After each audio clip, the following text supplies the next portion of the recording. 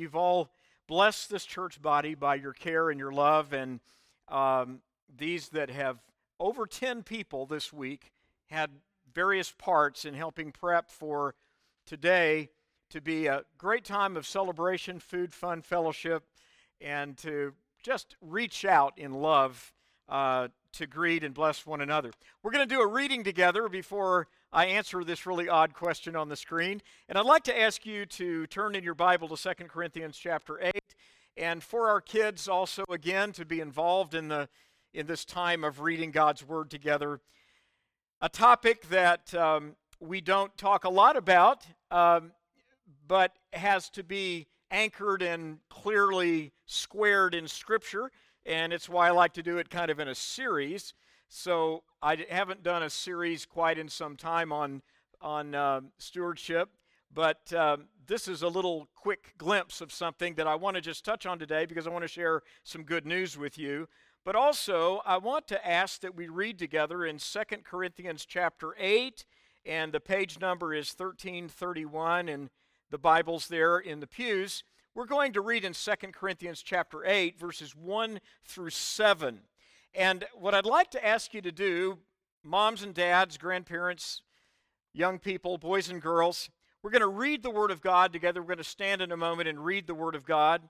And I want to ask you to take note of a couple of things in this 7 verses.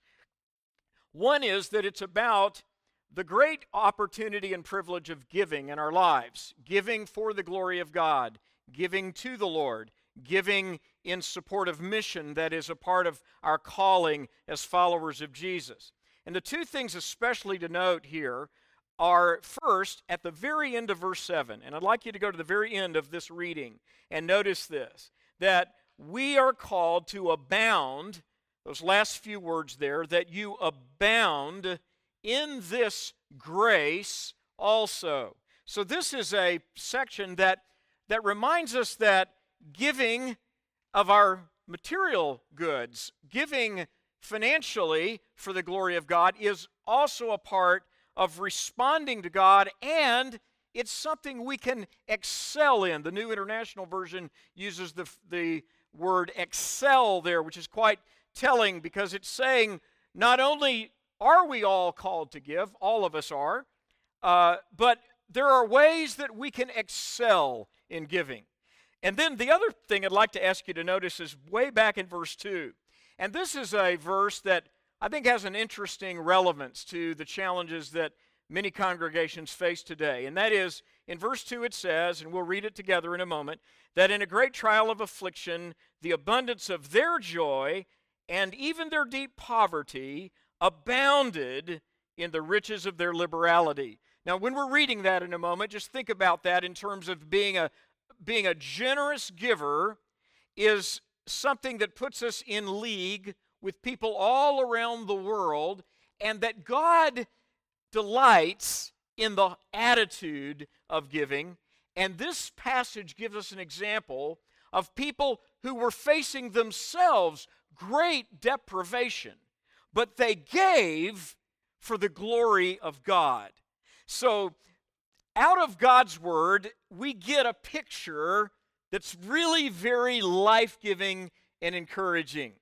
I rarely talk about money in my regular time here together, partly because I think many times it's been associated in people's minds with, church always wants your money, preachers are always talking about money, and that stereotype is so deep in our culture that what my hope is that anytime we touch on the topic of money, that it's felt in light of what the gospel shows us about the great honor, the great privilege, the great blessing that we have. And of course, the parables of Jesus, many parables of Jesus about our money and how we give and the way we give. So with that background, I'd like to ask you to stand together and read on page 1331, 2 Corinthians chapter 8, and we're going to read aloud verses 1 through 7.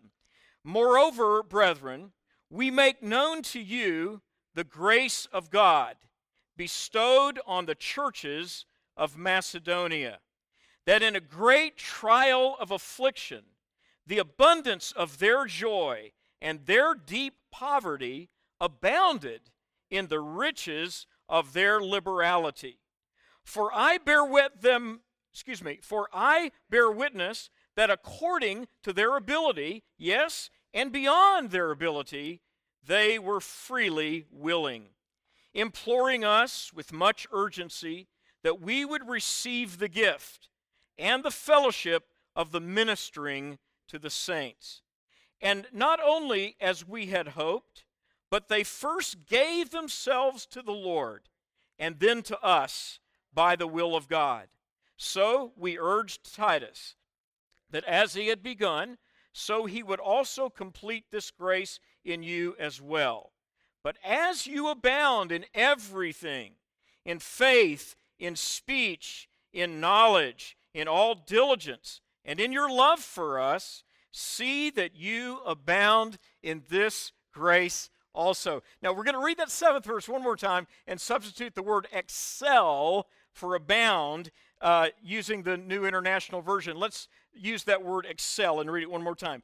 As you excel in everything, in faith, in speech, in knowledge, in all diligence, and in your love for us, see that you excel in this grace also. Let's pray. Lord, thank you today as we celebrate good things that have been a part of the journey of this congregation and rejoice in this shared opportunity we have in giving. May it be something that abounds in us because we give ourselves first unto the Lord and then to the mission. In Jesus' name, amen. Well, I know that the teaching team has some good stuff planned for the guys and girls as they head on down the hallway to where Miss Jody is, and they're going to have a good time even in the prep. Take a moment, turn around, greet about 3 people, tell them, you look much better than the last time I saw you. No, don't tell them that. Just love them. That's good.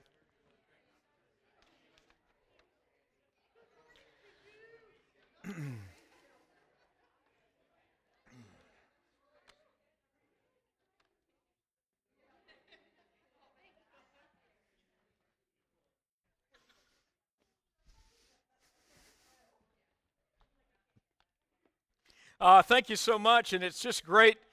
It's great to see you all, and you know, you can all probably tell that I really look forward to this day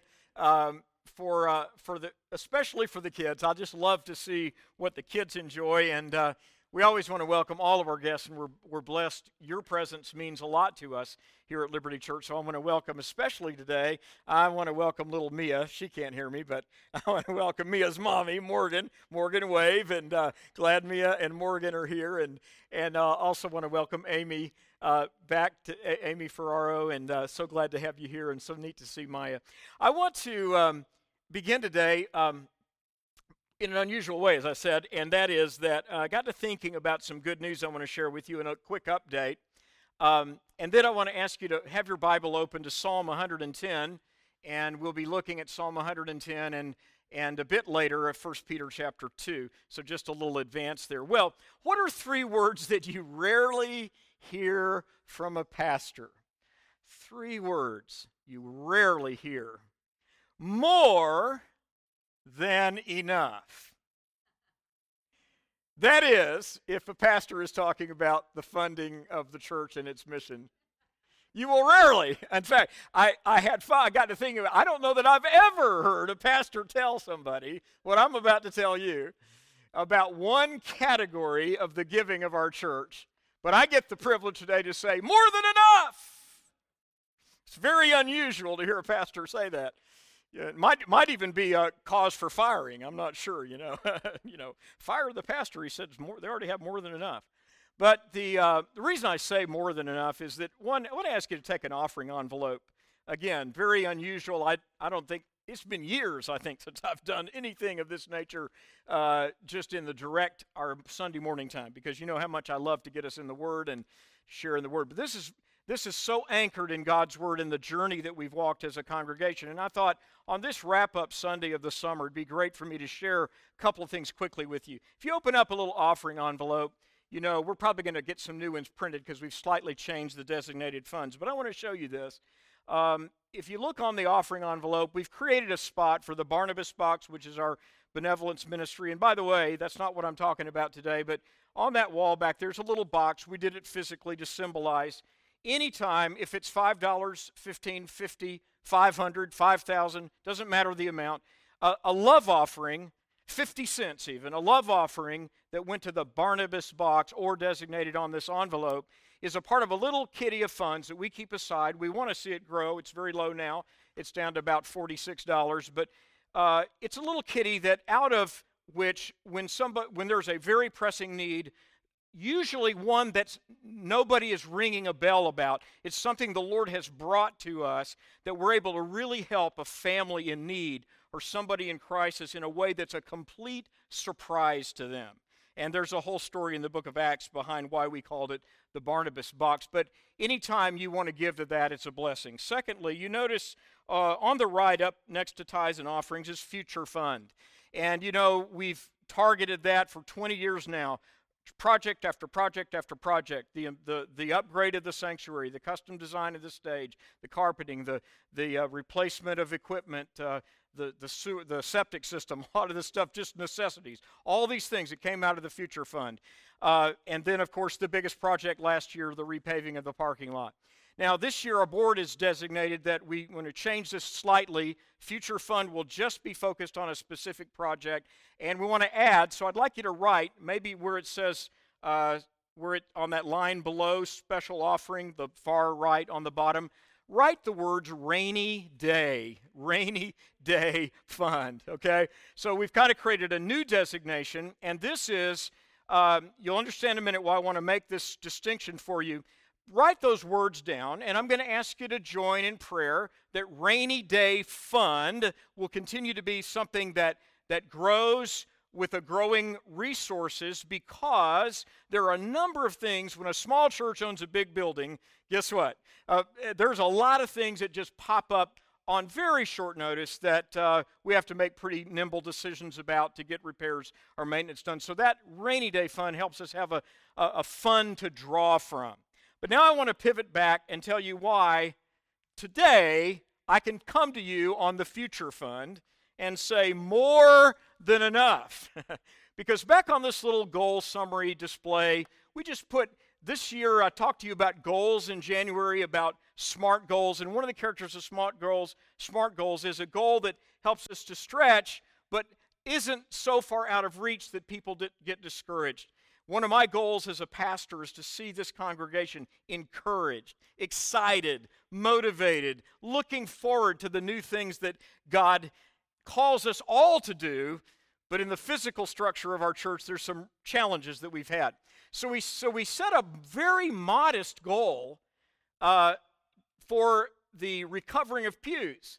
Then as information has come, our board has looked at this, and we've realized that for even less, and with much more comfort and much more versatility, that we can switch over soon when we can process all of this, that we can switch over to having chairs in the sanctuary. And so the board is working on this, and none of this is yet set in concrete, but what we're looking at is replacing the pews with sanctuary seating that is so many varieties and choices now that are available. There's supply chain issues, so there's quite a lead time. Even if we put in an order this week, it would probably be 5 months before we got all the chairs. But it's a process that we'll go through as we work through these options. But as I got to looking at it the other day, I got to thinking about, this is a thing to celebrate. We reached the funding goal. Your giving to the Future Fund is now more than enough. For either way, whether it was recovering all the pews or it was buying chairs and changing the configuration of the sanctuary. And so those will be the things that we'll be continuing to process, and I so deeply appreciate our board, all of those who serve on the board now, and their involvement in us making that next step forward. But I also like to do this because sometimes we miss the little blessings, the smaller achievements that should be a part of raising the bar of faith for giving. And so again, these goals, so some people might look at this and think, oh, Pastor, that's just a cinch, that's easy. Well, good, I'm glad you see it that way, because we want to be partners in a goal that helps us to raise the bar in the next year, even in areas where there's a defined need. So I want to first give thanks to everybody who gives. You're giving. Some of you have come along, and maybe you're fairly new here, and you're getting acquainted with how things flow. And in this, we're pretty nimble, and we try to be very authentic and real with you. And your giving, all of you, your giving has blessed this congregation, and we do see it as a shared mission like the text we read. We give ourselves first to the Lord and then to the mission. And so a quick summary of right now is that the general fund, obviously tithes and offerings, that's the primary need. That's always the primary need. And even in that area, we have a very modest goal on that board. It's really, it's pretty modest, and it is a budget goal of an average weekly income that helps this church stay on a very good even keel with some discretionary room to take care of emergencies and things that are unexpected. Obviously, that goal can be notched up quite a bit in days to come. But we keep it in a realm that we want to encourage everybody to be involved. And it's been my honor as a pastor to serve alongside and with some people who would look at a congregational goal and they would feel overwhelmed because they maybe could only give $75 to something somebody else could give $1,000 toward. We've always wanted those givers, all givers, to know that the part we share is a shared adventure. But then back to that rainy day fund, I ask you to write that on that envelope or just note that that's a part of what we're looking to. Again, a modest goal of $35,000 by the end of this year. And right now, as I share with you, that fund stands at $29,180. So that's an easy reach in the next couple of months to hit that goal. So that's the money update today. And always, as I share this, I also love to welcome your input, your questions, your thoughts, because this is a process that we will walk through in considering the changes that will make seating, we trust, even much more comfortable and gives us all something to be a part of in that. Now, if you open your Bible to Psalm 110, today, I want to take you back as we have this sort of what I'm calling today's kind of a wrap-up Sunday of this summer season.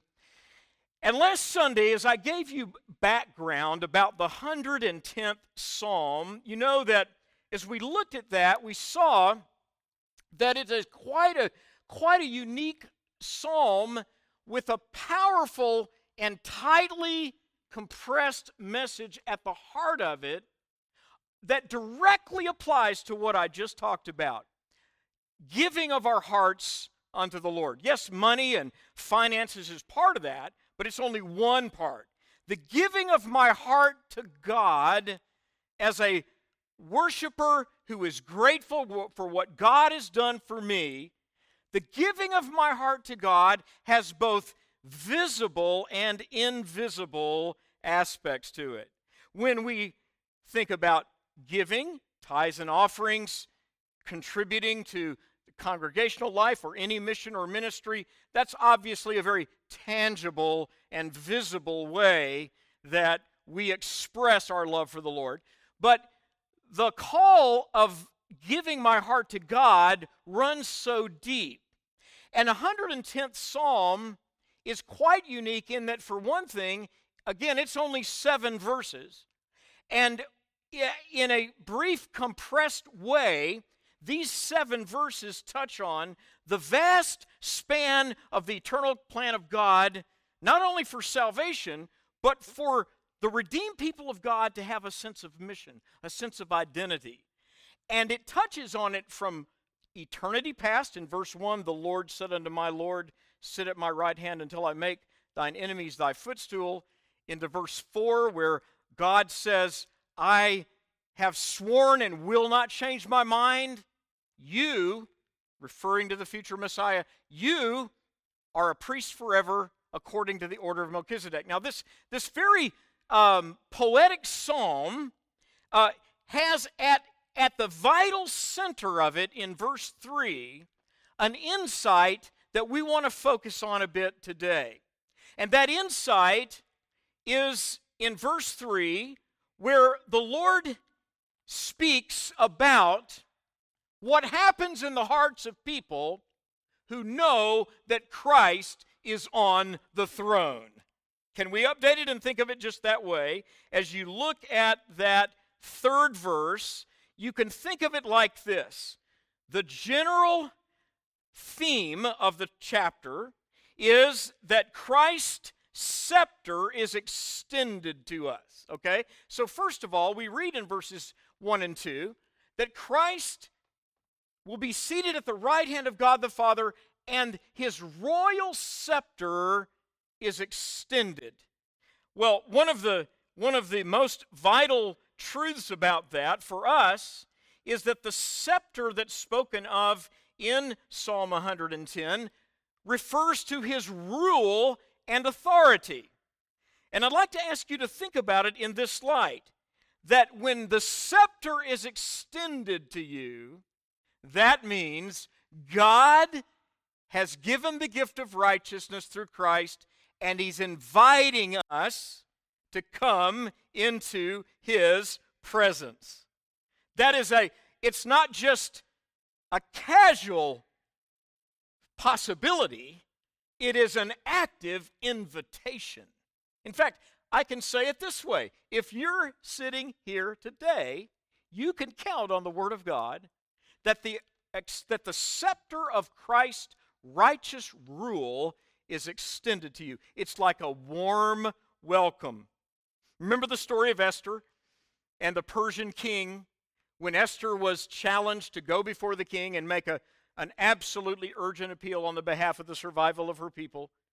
And the text of Esther, chapters 3 and 4, explains that the custom of that royal court was such that anyone who appeared uninvited in the throne room of that emperor, if the emperor chose not to welcome them, they literally, the penalty could be execution or something less, but as great as execution.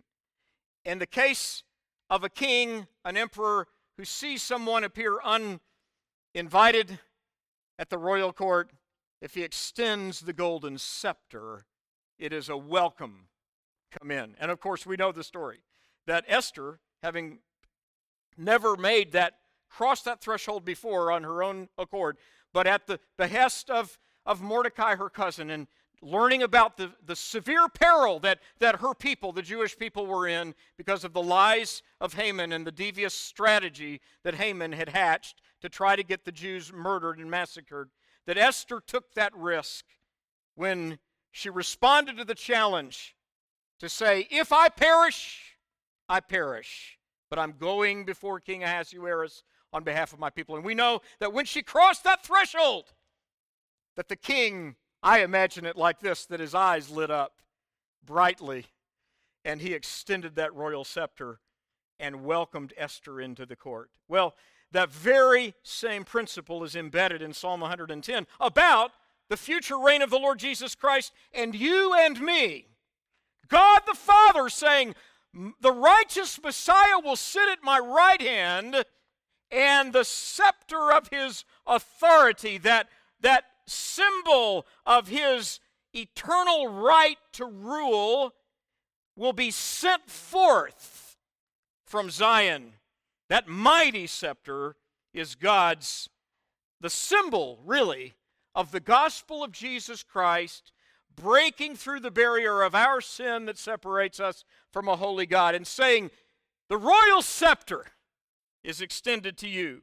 Now, that scepter also is significant because it shows that even when we can't see it with our natural eyes, Jesus is now ruling in the midst of his enemies. So we look at terrible news across the internet or across TV screens, and we find ourselves overwhelmed at times with the sheer magnitude of evil that seems to go unaddressed and unresolved in the world around us. Not the least of which is the horrific evils of war that continues to rage in Eastern Europe and the horrible suffering of tribal groups in Nigeria that have been attacked repeatedly over and over and over again by marauding bands of Islamic extremists. And the list goes on and on and on. So the child of God, when he or she is before the throne of God in prayer, is reminded in Psalm 110, the eternal reign of our righteous Messiah is extended toward us and reminds us that his rule is vanquishing all evil, that the day will come when he'll snap his fingers and he will wrap it up. And all evil will meet its final accounting. And in the meantime, that leads us to the core of the psalm, the big million-dollar question of why brings us back to the very essence of this fact that Christ is a living, active, eternal priesthood. And that third verse, the core issue in the good news of the gospel, is that God has created us to be people who give a free, willing response to the Lord. The word willingness in verse 3 is in an intensified Hebrew verb form in the original manuscript, and the intensity of it implies your people will offer themselves willingly, freely to God. Why is that so important? Why is this volunteerism, if you will, in verse 3 so vital to this text? Well, I would suggest, if you look at it in your own Bible, I'm reading the ESV. If you have something similar to that, you'll see this: your people will offer themselves freely on the day of your power in holy garments. From the womb of the morning, the dew of your youth will be yours. Now, notice that that third verse is not being addressed to you and me. That third verse is being addressed to the Messiah.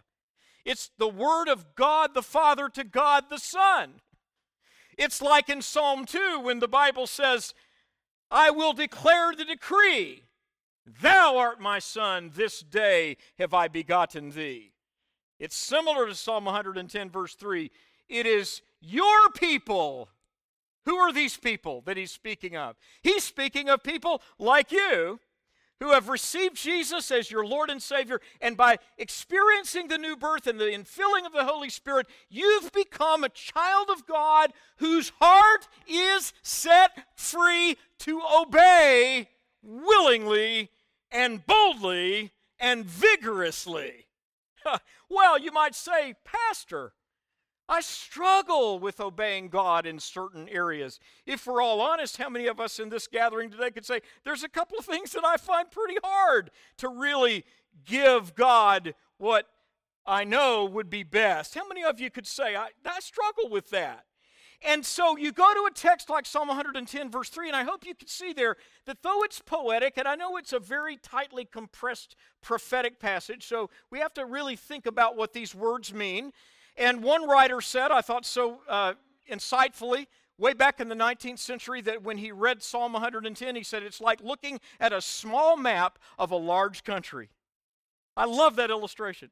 It's like a small map of a very large country, because it is a 7-verse psalm that touches literally on every key era of salvation, from the Father and the Son in the councils of eternity in verse 1 to the ultimate triumph of Christ when he's pictured in verse 7 as a warrior who stops by the stream to get a drink of refreshing and keeps his eyes on the goal of total conquest. So in all of this, we see really something that for all of us, I think, is an astounding connection with the gospel. What is it? The astounding connection is that nothing is more revealing of God's love for every individual on this planet than the fact that it is his design to have willing worshipers. Willing worshipers. There is not one shred of coercion in God toward the redeemed.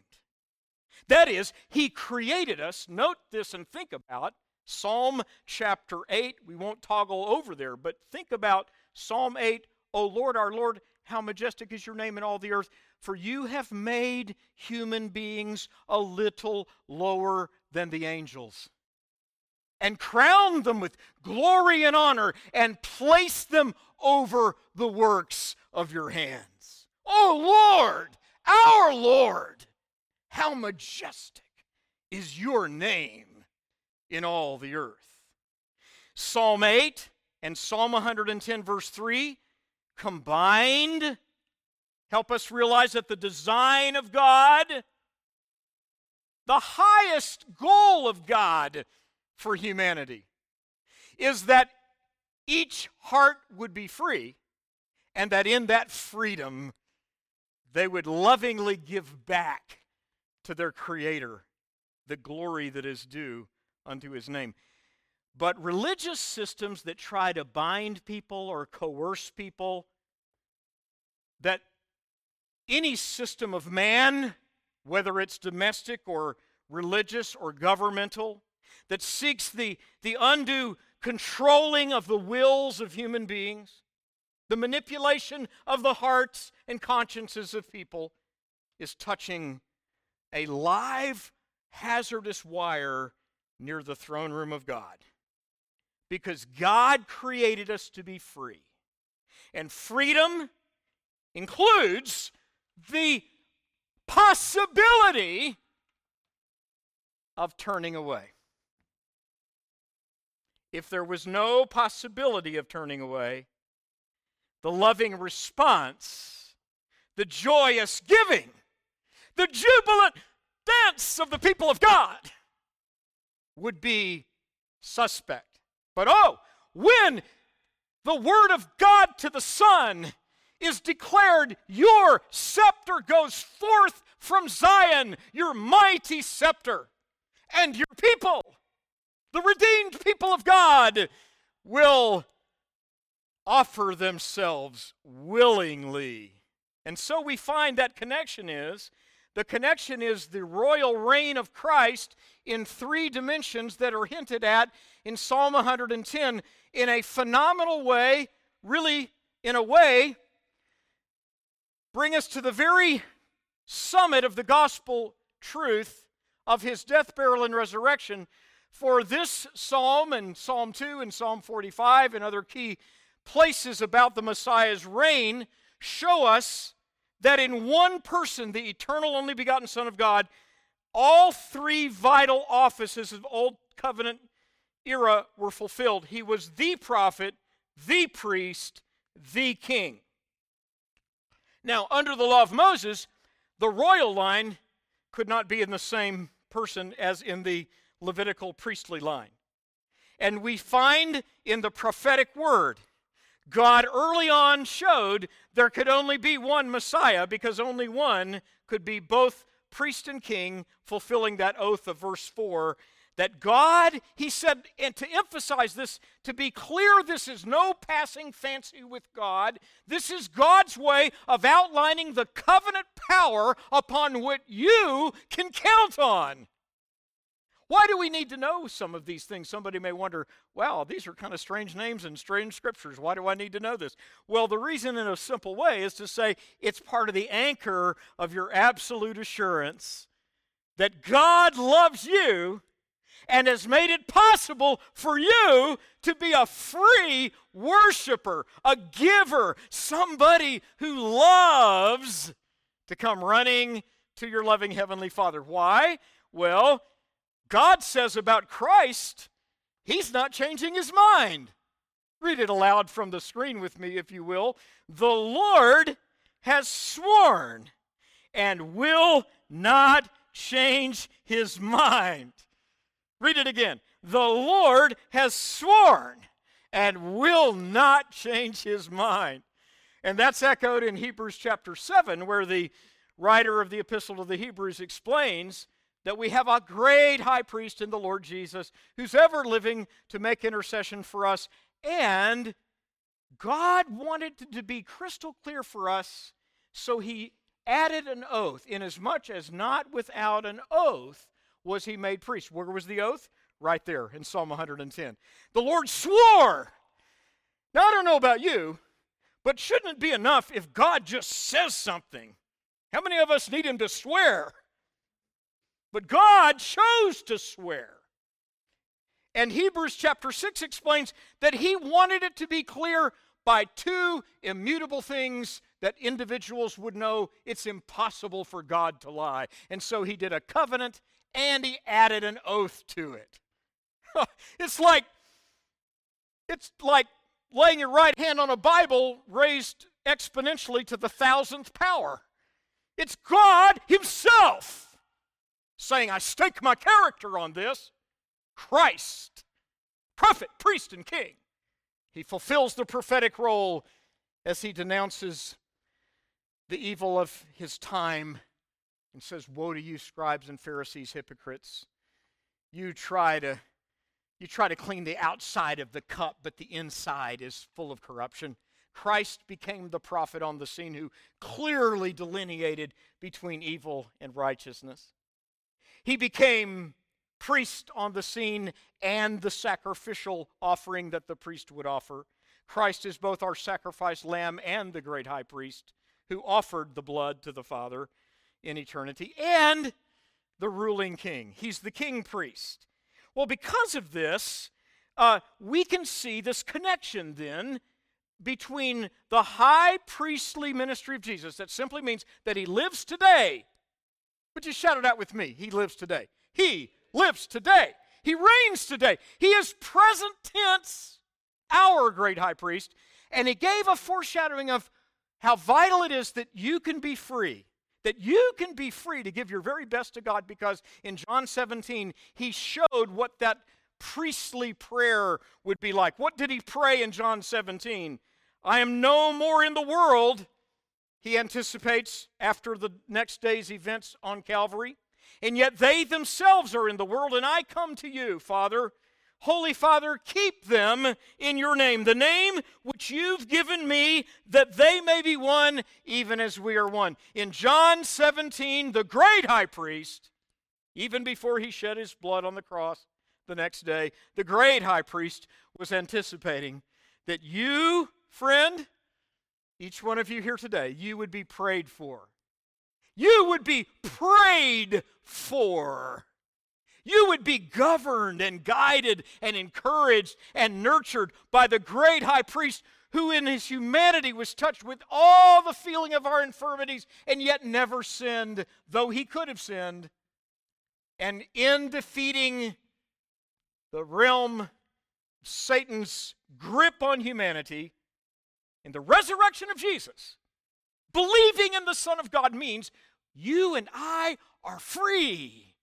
Free from condemnation, free from the law, free from failure, free from the devices of a very determined strategic enemy called Satan. In 1 Peter 5:8, where Peter warned, be vigilant, be alert, because your adversary, the devil, goes about as a roaring lion seeking whom he may devour. You can resist him steadfast in the faith. How do you do that? Because you know in your heart that Christ has conquered your adversary. Now, the real upshot of all, the reason that I felt we should just walk through this, is that now when you come back to this, in this case is a paraphrase from the Message translation of that third verse, it should crystallize for us that being able to freely give our hearts to God is not just a privilege, but what an incredible adventure it is. To think this very day, on this August 28th, that as we go out into this beautiful afternoon, that all of us can choose.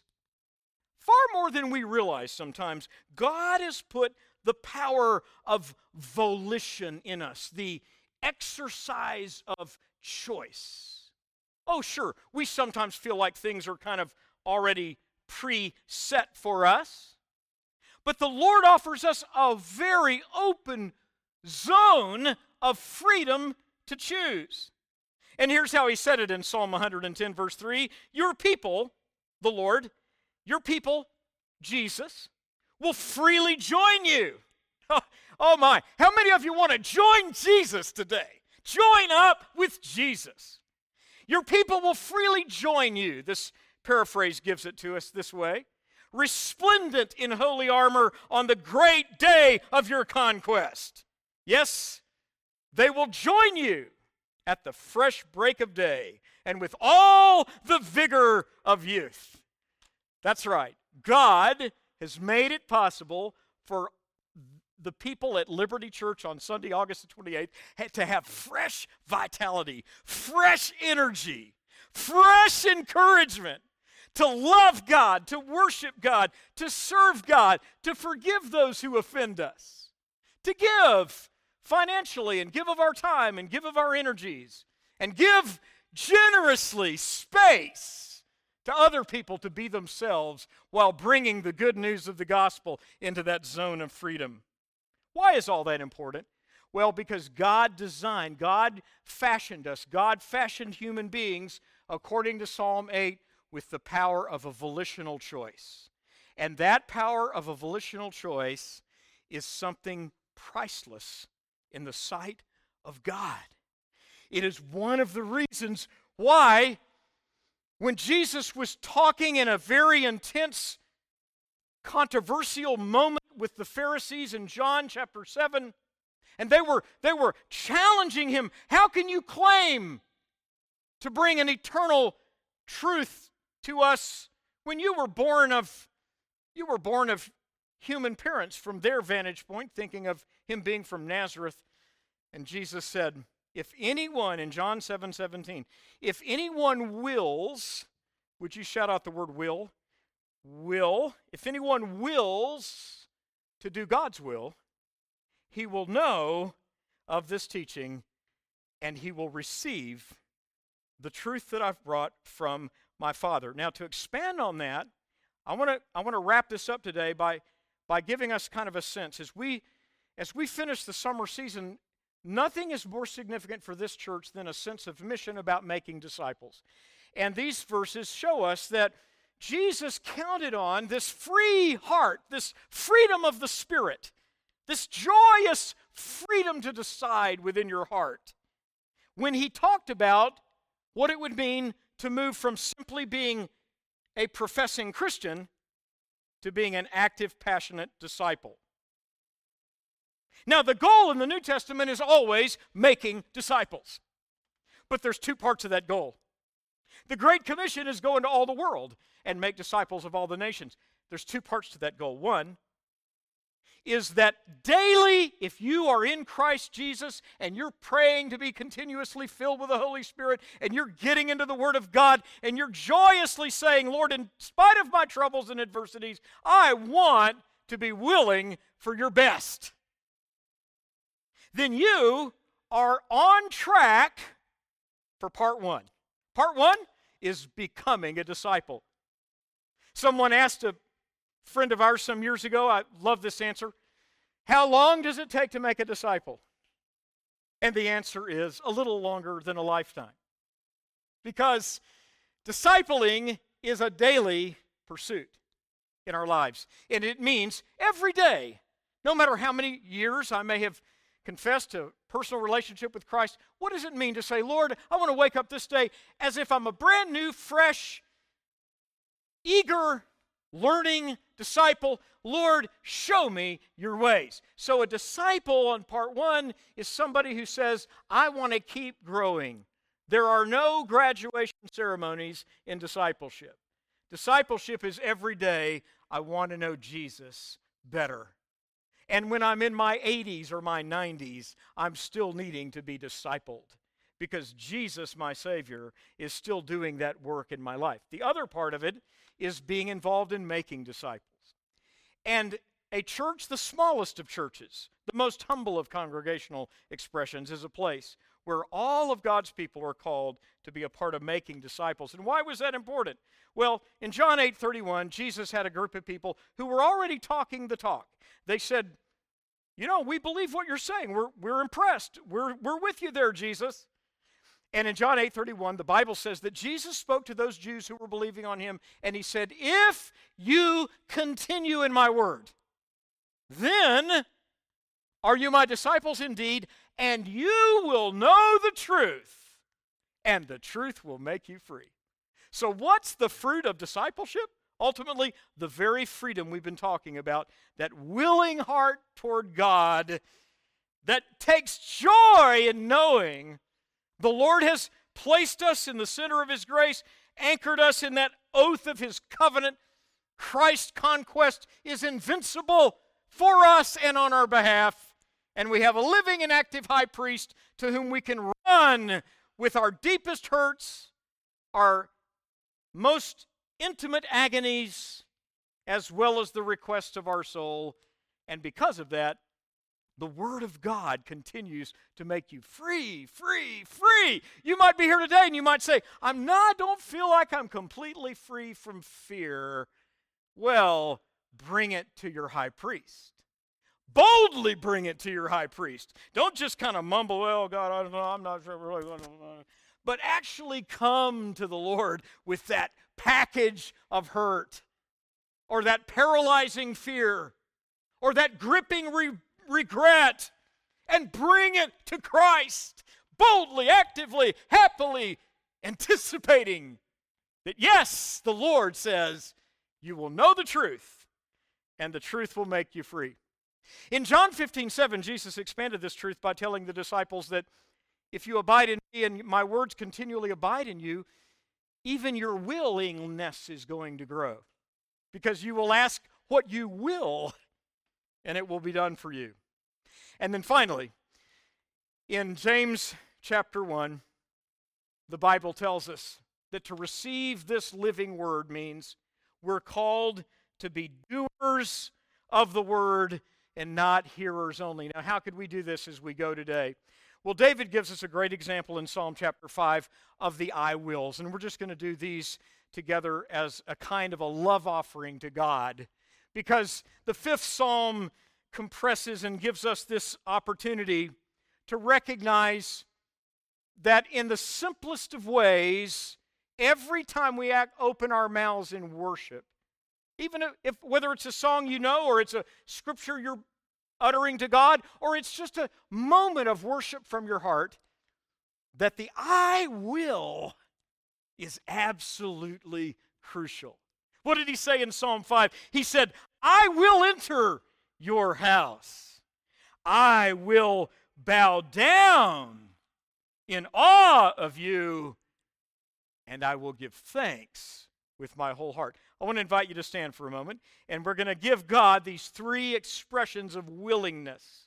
Remember as you stand for a moment that willingness was an intensified word in our text today, and the reason it is that the Lord was showing us there's more in this than most of us have realized. There's a joyous discovery of what it means to say in these three simple examples, I will enter your house, I will bow down in awe of you, and I will give thanks. So we're going to say them all together and just make it an offering from our hearts unto the Lord. And as you do, I know this can be a springboard in the coming week to many of you maybe waking with a different perspective, maybe in the midst of a difficult day, maybe late at night. But in some way, I pray that these three I wills will travel with you in this coming week and through the Labor Day weekend ahead. Would you say it aloud with me now? I will enter your house. I will bow down in awe of you. I will give thanks to the Lord with my whole heart.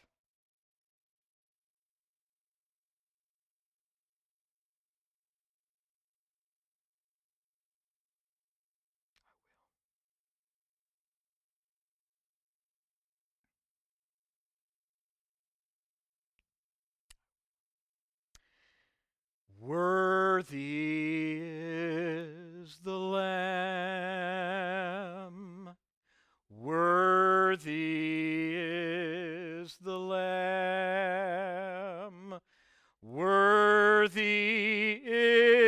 is the Lamb. Worthy is the Lamb. Once again, just a cappella, let's sing that. Worthy is the Lamb. Worthy is the Lamb. Worthy is the Lamb. Worthy is the Lamb. Amen. Amen. Just before we sing, again, I want to thank you all for cooking. We love all this great food. In a moment after Justin leads us, and just lead us in prayer, or Josiah, lead us in prayer over this meal if you would. And then we'll just, as Josiah dismisses us in a moment, we'll just head right down the hallway, self-serve to the buffet line. And we're so glad that you're here. We want to have fun together. God bless you all.